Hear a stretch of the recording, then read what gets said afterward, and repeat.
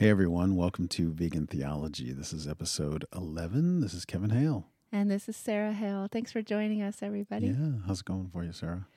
I'm excited for this conversation. I've Yeah. been very excited. I read this chapter. I finished it early in the week and been anxious to talk with you about it ever since. Yeah. Yeah, it's good stuff.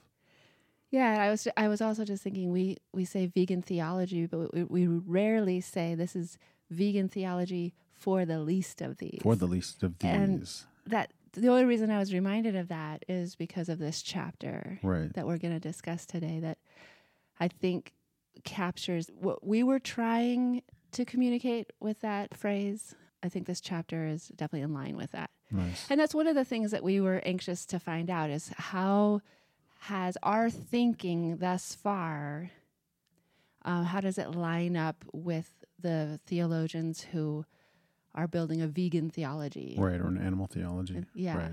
How much are we lining up with other people who Right. are thinking these ways? And I wonder, I've noticed Andrew Linzey, David Clough, others speak in terms of an animal theology and not a vegan theology. Not a big deal.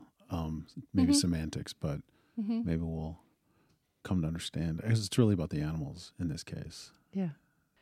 Not our diet necessarily. Well, so. and veganism is not just about a diet. Right. It's definitely about redefining how we view all of creation, Right. non-human creatures, and how we believe they have a right to exist outside of what's best for humans. Right. All right, well, let's dive in. We have been going through Andrew Linzey's 1995 publication, the book called Animal Theology, and this week we'll be discussing chapter 2. And I love the title of this chapter, The Moral Priority of the Week. Mm. As soon as I saw that, I just was like, yes, I resonate down to a cellular level. This is going to be good. Right. This is going to be true and good. The moral priority of the week. Andrew Linzey comes out of the gate swinging.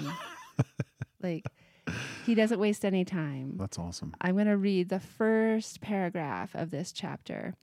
Is what is owed animals as God's creatures satisfied by the language of respect, responsibility, and rights? So if you recall, the first chapter of this book, he defended that animals are worthy of our respect. We have a responsibility to them and that they have rights. So now he's asking, is what is owed satisfied just by thinking about it in those terms? He says, in this chapter, I argue from a theological perspective that we need to go even further, that a morally satisfying interpretation of our obligations to animals cannot simply rest with a claim for equal consideration as advanced by some animal liberationists. I mean, keep in mind, the people who have come out saying that animals should enjoy equal treatment to humans, that in itself is a controversial, revolutionary way of thinking. Right? Like, a lot of people think, okay, whoa, you've gone too far. Right. If you're saying that animals are equal to humans. But here Linzey's saying that doesn't go nearly far enough. From a theological perspective, we have to go even further. That a morally satisfying interpretation of our obligation to animals cannot simply rest with a claim for equal consideration as advanced by some animal liberationists. Drawing upon the notion of divine generosity exemplified in the person of Jesus, I suggest that the weak and the defenseless should be given not equal, but greater consideration. The weak should have moral priority. Mm. You know, it's interesting because, we talked about in an episode or two past about the Sermon on the Mount, and the Beatitudes. And this is gospel theology. And this is kind of what we were saying was creation care theology. If you think about Jesus' message in the Sermon on the Mount and the Beatitudes. Right. Looking out for the oppressed. And the whole gospel, looking out for the widow, looking out for orphans, looking out for the sick. Yeah. God is concerned with those who are downtrodden, right. those who are struggling, those who are people in poverty. Yeah. Right. But the fact that he's saying, drawing on the notion of divine generosity exemplified in the person of Jesus, that's what he's going to be basing this chapter on, is basically what God reveals about God in the person of Jesus and the self-pouring out, the self-sacrificing that God does on behalf of creation should be what we are exemplifying. It should be our model. Right. That generosity is what we should be striving for. That should be our rule. He goes into the criticism of this typical animal liberation, equal treatment or equal consideration for animals.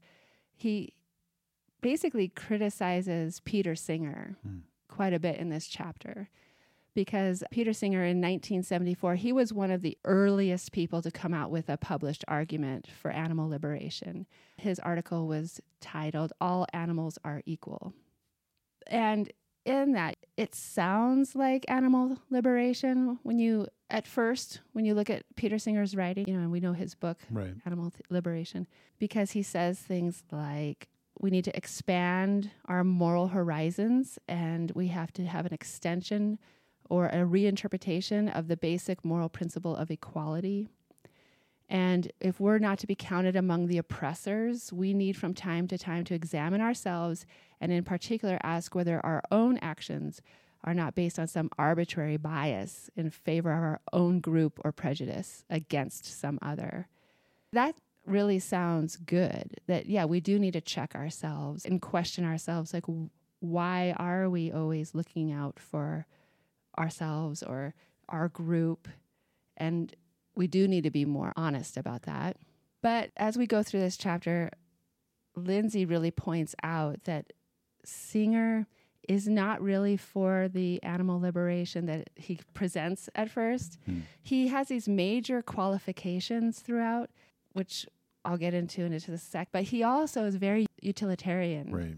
And I think that really offends Andrew Linzey, which is kind of fun to read. So Linzey points out that Peter Singer's equality of animals has some major qualifications, one of them being, and I'll just read right from Singer here, he says, the extension of the basic principle of equality from one group to another does not imply that we must treat both groups in exactly the same way or grant exactly the same rights to both groups. Whether we should do so will depend on the nature of the members of the two groups. The basic principle of equality, I shall argue, is equality of consideration. And equal consideration for different beings may lead to different treatment and different rights. So it's like this saying, okay, look, all I'm arguing for is let's give them equality of consideration, but the conclusions we could come to may not look like equality at all. Linzey says Singer's notion of equality is prescriptive rather than factual. And the way I'm interpreting that is we still get to decide how we want to deal out rights. It's not based in fact that they actually deserve rights or that they have inherent rights. Singer does base his notion of equality, similar to Jeremy Bentham, on the idea of sentience. Their definition of sentience basically is that if an animal can feel pain, if they have an ability to experience pain or the ability to have happiness or experience enjoyment, then they deserve equal consideration. And Singer also goes on to criticize philosophers historically for believing that only humans are ends in of themselves and that everything other than a person can only have value for a person, is what he says. He boils down philosophy to that. And then, of course, Singer criticizes the Christian tradition that believes that only mankind has value. And, Linzey agrees. He says the Christian tradition has culpably reinforced, if not generated, a whole range of negative responses to animal welfare. But Linzey wants to go further, and he wants a more theologically robust and consistent platform on which to consider animals. Right. And so he says, rather than the equality paradigm, he's like, I have a better paradigm. And he calls it the generosity paradigm. Linzey stresses that any decent theological insight must not be grounded in humans' superior abilities, but we need to ground our theology in God, and in particular, God's attitude towards creation, which I find refreshing, right? Because so often people are like, oh, obviously humans are special. Look at what humans can do compared to animals.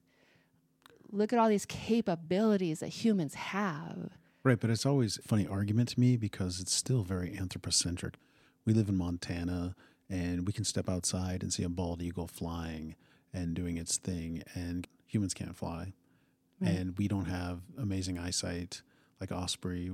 There's just so many capabilities that we don't have. I know, do you know what I mean? That animals do. That animals do have. And then you find out how intelligent so many of these animals are, octopi, and it's just crazy what we're learning about animals and the capabilities they have, and the sense of smell.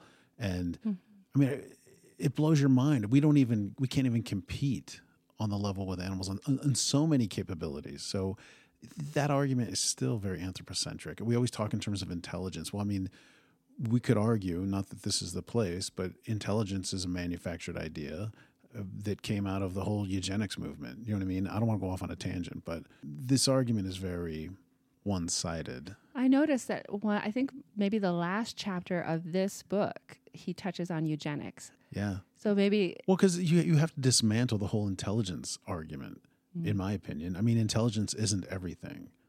Yeah. I feel like we should come up with a new word, because when you talk about how smart all these animals are, we always, a lot of times we use the word intelligence, and that's comparing it to the word that we came up with. But I wonder if there's a better way to describe it, extract it out of the whole eugenics thing. Anyway.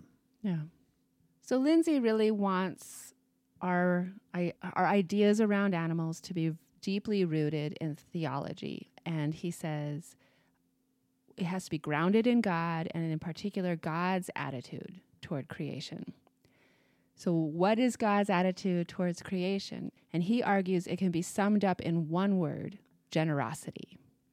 He starts quoting from Karl Barth again, which is interesting. Like, he obviously has great respect for Karl Barth. Right.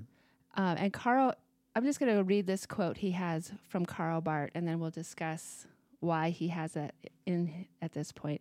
Karl Barth said, "In order that this no should be spoken by man in his weakness and frailty, as it was spoken by the Creator from all eternity, God himself willed to become man, to make his own the weakness and frailty of man, to suffer and die as man, and in this self-offering to secure the frontier between his creation and the ruin which threatens it from the abyss. God is gracious to man. He has appointed him to stand firm on this frontier, to say no in covenant with him to what he has not willed but negated.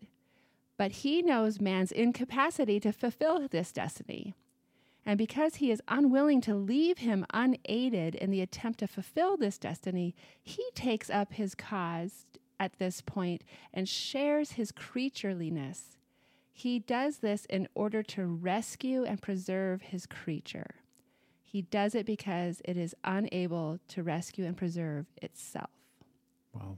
So Karl Barth eloquently writes about God's generosity, that God is not willing to leave humans in their desperate state, that God becomes frail, becomes human, becomes the creature to rescue humans, right? And so Linzey says, yeah, this is beautiful. Wow. And it definitely does show God's character of generosity and self-sacrifice.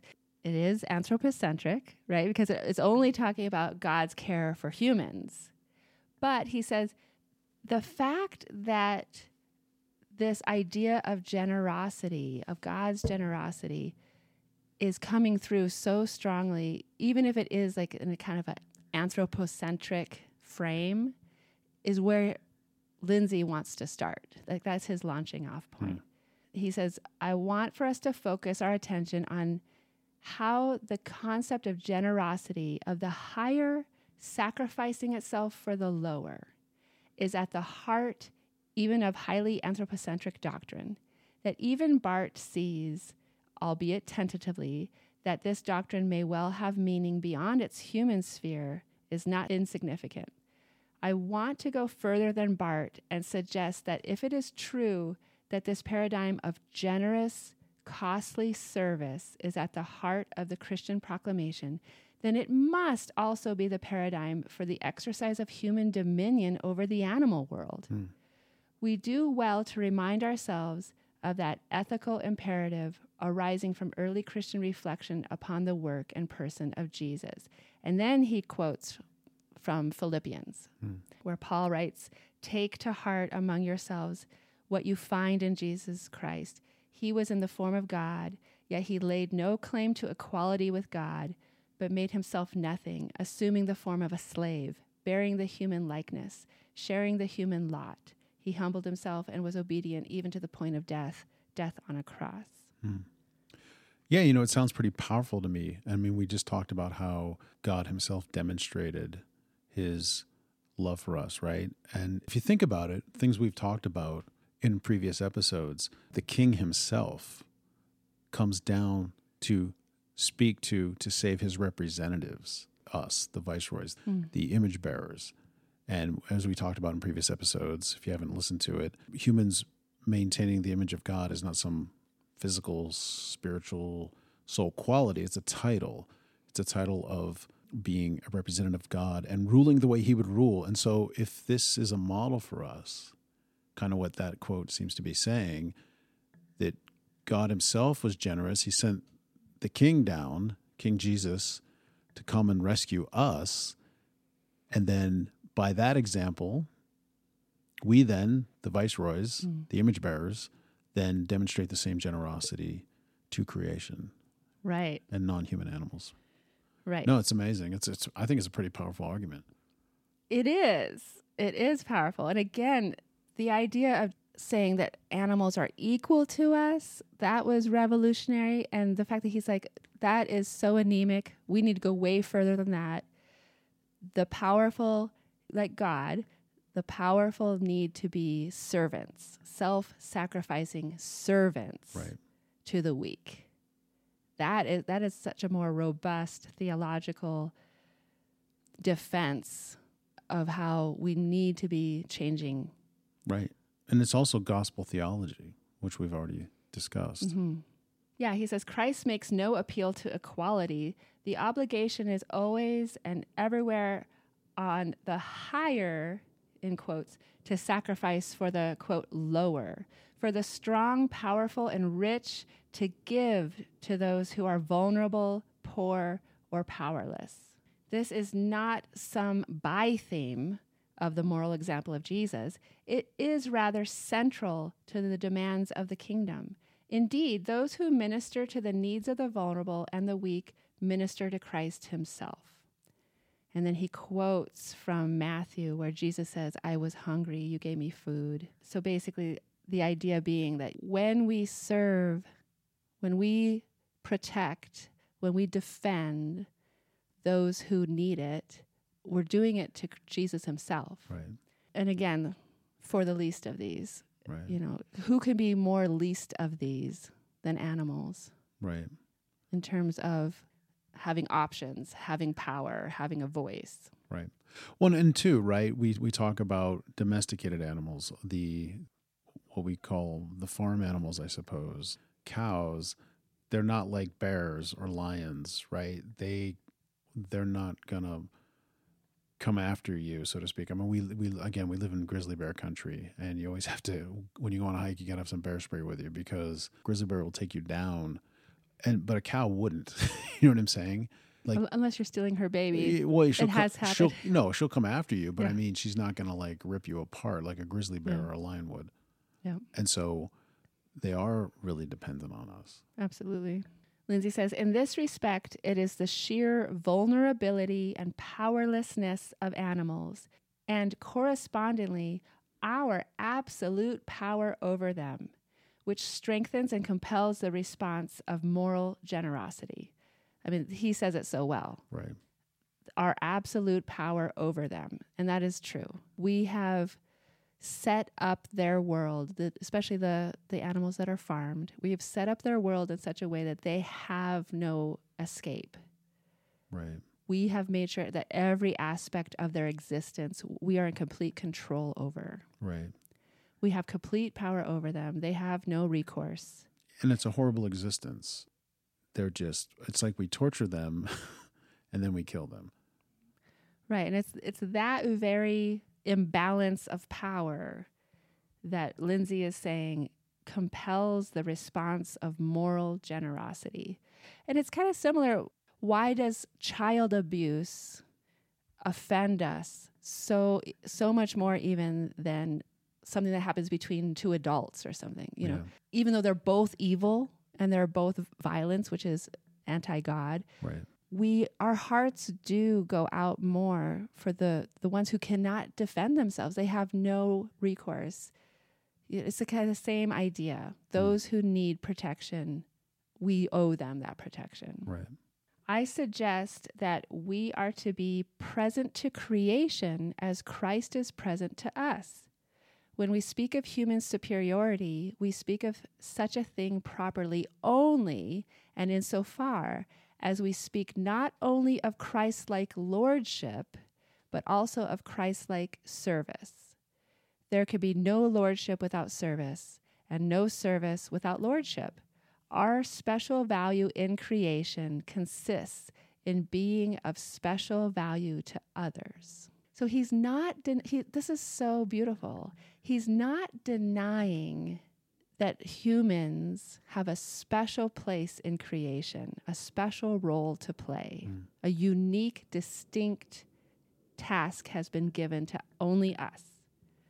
He's not denying that. He's using that, and he's bolstering that, and he's strengthening that and saying, yeah, you're right. We are special in creation. And the only reason we're special is because we're here to serve creation. We're here to protect God's good creation. That's why we're special. Wow. So it's pretty awesome. Yeah. I love it. I didn't see it coming. I wasn't aware that this was where his argument was going to go, but it's really cool. It is very cool. And of course, his next little subheading is drawing the line. Before we proceed, I anticipate that people are going to be like, well, where do you really draw the line, Linzey, when it comes to how generous we're supposed to be with God's creation? Right. He says, the first objection maintains that historically the line has always been drawn at human beings. Humans, it is argued, are cherished creatures in a way that applies to none other. So the limit of generosity must be drawn at the human/animal boundary. Now, the second objection maintains that the line cannot be drawn at all because all of God's creation is valuable to God, and basically drawing the line anywhere would be anthropocentric or humanocentric. Linzey writes, are we to draw the line at humans, excluding all other beings, including animals? Are we to extend the circle to include humans, children, and animals, but not vegetables? Or should we include all life forms, even including vegetables, but excluding inanimate? He brings up the point in this chapter that the idea of children having the right to be protected, that's kind of a relatively modern idea. It was not always the case that that's true. That right. children were seen as needing protection, legal protection, or having rights of their own. Right. He says that he wants to justify the middle choice. The extension of the circle to include adults, children, and animals is where he thinks biblically we can defend this idea of sacrificial generosity. He's saying biblically from the beginning of Scripture throughout the New Testament, there's a consistent theme that God considers humans and animals in his generosity. He cites Psalms 36, verse 6, O Lord, thou preservest man and beast. And he has like 3 examples of this biblical defense that we should include animals and humans in this generosity, this paradigm of generosity. Number 1, basically, a lot of people try to use the days of creation as kind of a hierarchy of value. And he's like, but if you're going to use that argument, you have to remember that on the 6th day, God created land animals and humans. So if you're going to use the hierarchy by day argument, even that argument says that we are on the same level. We were created on the same day of creation. The second one, I'm actually going to go ahead and read the paragraph, because when I read this paragraph, I was, yes, this is the paragraph where I feel like what he is saying and what we've been trying to say and the foundation that we've been trying to lay are really lining up nicely. Nice. So let's see what you think. He says, secondly, the concept of dominion. Again, it is commonly supposed that the power given to humankind over animals justifies their use or abuse by humans. Dominion has frequently been interpreted as despotism. But there is another and altogether more satisfying interpretation of this notion. Judged from its context, God shares his or her moral rule with the humans so that they can look after and care for the creation which is made. He says, for example, Genesis 2:15, where humans are specifically given the task of tilling and keeping the garden. It is important to note, however, that this divinely given commission to look after the earth eschews any right to kill for food. The dominion granted is such that subsequent upon its bestowal, God commands a vegetarian diet. The giving of dominion over animals, which was once thought to be the touchstone justifying any abuse, is now becoming central to the view that what we owe animals is more than what we owe vegetables or arguably even ecosystems. So he talks about dominion and how it's historically been interpreted as despotism and a justification for violence and abuse. And he's saying, actually, no, more and more Old Testament scholars are saying that that word dominion should be seen as caring for, tilling, all the words that we unpacked in some of our earlier episodes. Dominion is about what we owe animals. Wow. Wow. Sounds like we're kind of on track. Yeah. Yeah, we're lining up nicely. And his third argument for why animals and humans should be included in this paradigm of generosity is the Noahic covenant. He said a lot of people forget that the language of the Noahic covenant is very much not just about this covenant between humans and God. It's very much a covenant between God, the humans, and the animals. Wow. And he says to the point where it's repeated at least 5 times within the Noahic covenant that it's for not just humans, but every living creature that is with you, the birds, the cattle, and every beast of the earth with you. This is repeated over and over again, that God's covenant is not just with humans. It's with humans and animals. And then he goes on to use some New Testament examples of the way Jesus talked about God's concern for animals. Whatever we think, he says, it does seem indisputable that Jesus is presented in the Gospels as upholding the basic attitude of the Old Testament, that the created order is God's work and as such is good.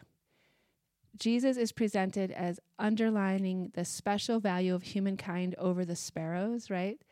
When Jesus says, if I care about the sparrows, of course I'm going to care about you. So some people are like, see, God's saying he cares more about people than he does sparrows.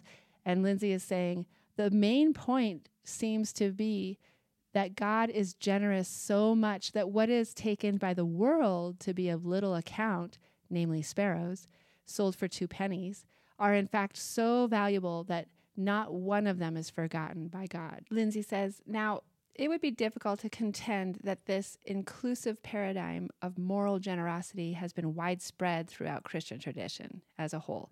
But it is worth noting that it has not been without some powerful advocates within some of the sub-traditions of Christendom. And I wanted to read these people's names because I feel like these are people I want to learn more about. And these are people throughout church history who have had this generosity paradigm towards animals. So people who we don't really know much about, right? Okay. Saint Bonaventure, Saint Gregory of Nyssa, Saint Catherine of Siena, Saint John Chrysostom, Saint John of the Cross, Saint Thomas More, John Wesley, and more recently C.S. Lewis are but a few examples.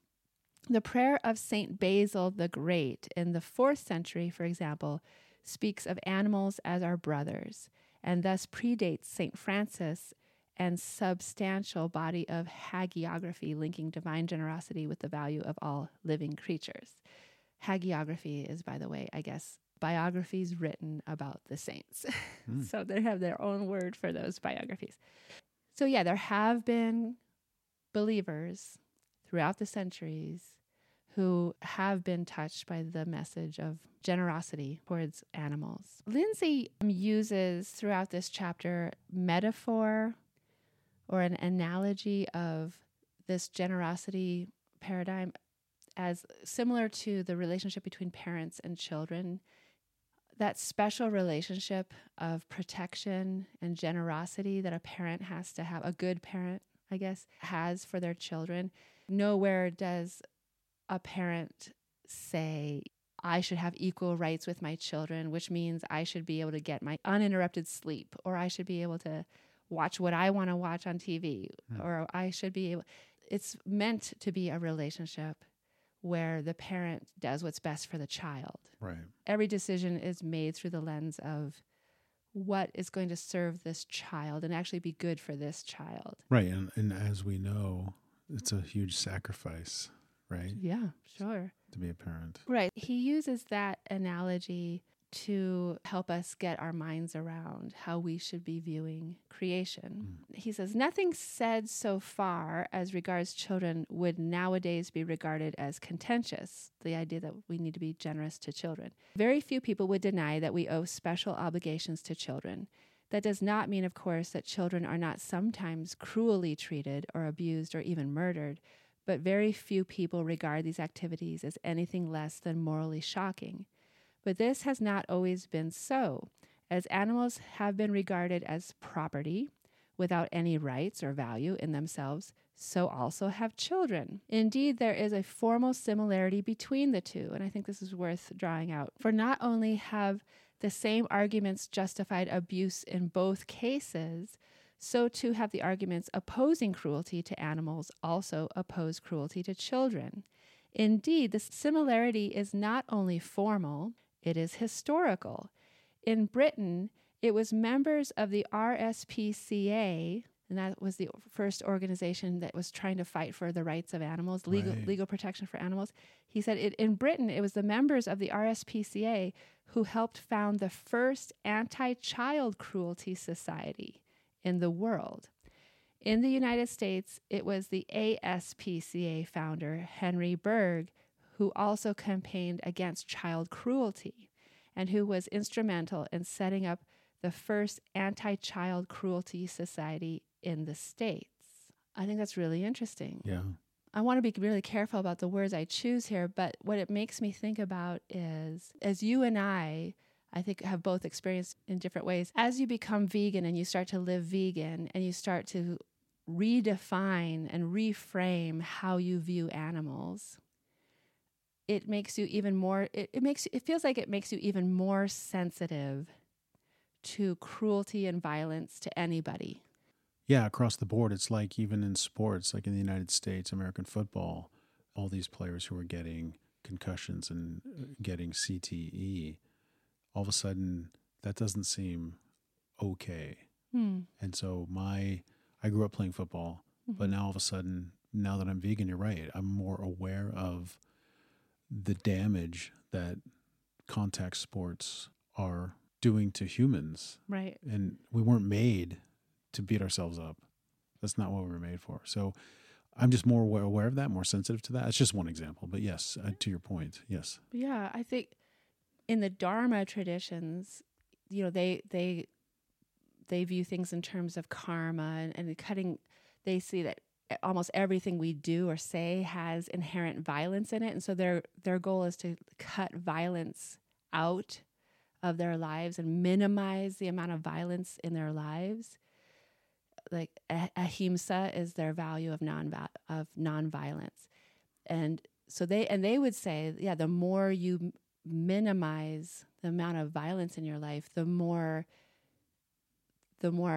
you are sensitive when you see it anywhere. Right.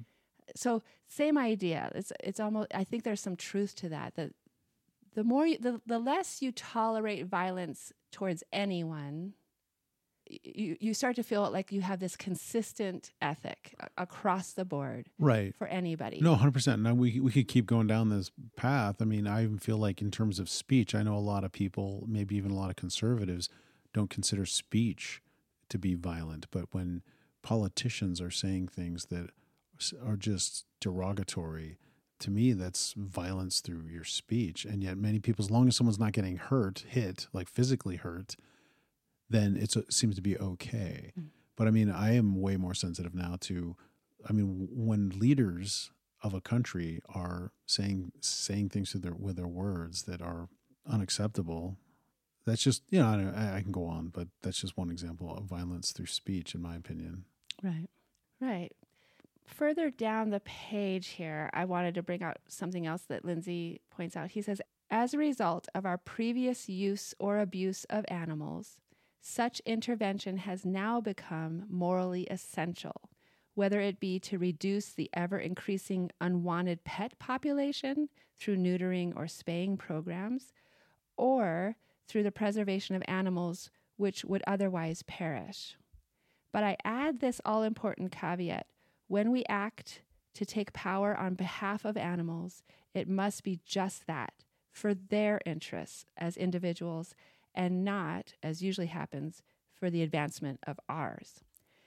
The fact that he is bringing this up now, he's basically saying, because of where we are with animals, especially the domestication of animals, whether they be pets or whether they be the domesticated farmed animals that we have manipulated and bred and genetically modified, like now it's imperative that we take care of them because they could never survive the elements. They could never survive life on their own in the wild. And so we've kind of created this dependence on humans with domesticated animals. I think that's something that I think he's going to unpack it more in this book as we go. And then he says that we just really need to make sure when we make these decisions about how best to take care of our pets or how best to deal with domesticated animals in any way, we really need to start thinking about it in terms of what's really in their best interest as individuals and not what's in the best interest of people. Right. So as Linzey starts to move toward closing this chapter, he again brings up the Peter Singer brand or flavor of animal liberation or animal equality. And he points out just how utilitarian Peter Singer is. Because, for example, Peter Singer does condemn some animal experimentation, especially if it's just done for a cosmetic or things like that. Mm-hmm. But on the other hand, Peter Singer does say that in some cases, it's worth the cost to put animals through painful, even deadly experimentation if it saves human lives. And I think a lot of people would agree with that. When we became vegans or when we've had conversations with people about our veganism, one of the things that often comes up is they'll say, okay, but if it came down to it, if you had to choose between an animal's life or a human's life, you would definitely choose the human's life, right? And this is where it gets really interesting because Linzey is saying, no, have you not been listening to everything I've been writing in this chapter? No, our role here on this planet is to sacrifice ourselves. in protecting animals, in protecting those who are weak. And so Linzey really comes out against this, that actually we need to be willing to bear the cost instead of putting the cost on animals. Wow. So he comes out very strongly against using animals in this way in any case. So, which I appreciate that he does criticize Singer on these points. But yeah, I wanted to read just the last part of this chapter as we move to a close. He says, "But what of the objection that such generous activity on a widespread scale, supported by a framework of laws, would be detrimental to human interests? I think the answer has to be in the affirmative. The generosity view rejects the idea that the rights and welfare of animals must always be subordinate to human interests, even when vital human interests are at stake. We must be quite clear about this. Acting out the generosity paradigm will cost human beings. In the short run, the dismantling of unjust institutions such as animal experimentation, intensive farming, and the end to recreational practices such as hunting and shooting and angling for sport will involve some diminution of human pleasure or job prospects, or even life chances, commonly understood. The question is, however, not whether we gain from these present practices, but rather whether they are ill-gotten gains. This reminds me so much of, the easiest example, I think the most obvious example is when our country was debating the issue of being able to legally enslave people, right? And a good part of our nation's economy was built on the system of enslaving people. Mm-hmm. And the idea that freeing those people and completely turning our economy on its head, turning our economy upside down, that was really terrifying. And it was going to cost humans a lot, some humans, right, a lot to stop having slaves, enslaved people. And he's saying the same idea. Like, yeah, for us to have to actually put into practice this generosity paradigm, yeah, it's going to cost some human jobs. It's going to cost your family traditions. It's going to cost all kinds of ways you're going to have to change or lose something. Right. But should you have ever had those things to begin with? Right. They were ill-gotten gains. Mm.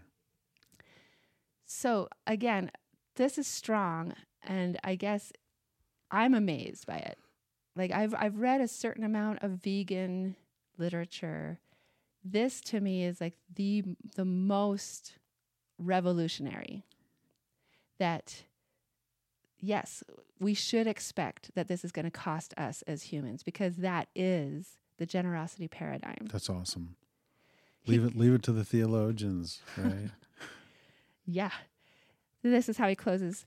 I state the issue plainly because there seems to be a general misconception that behaving morally to animals will not really involve humans in any fundamental change of lifestyle.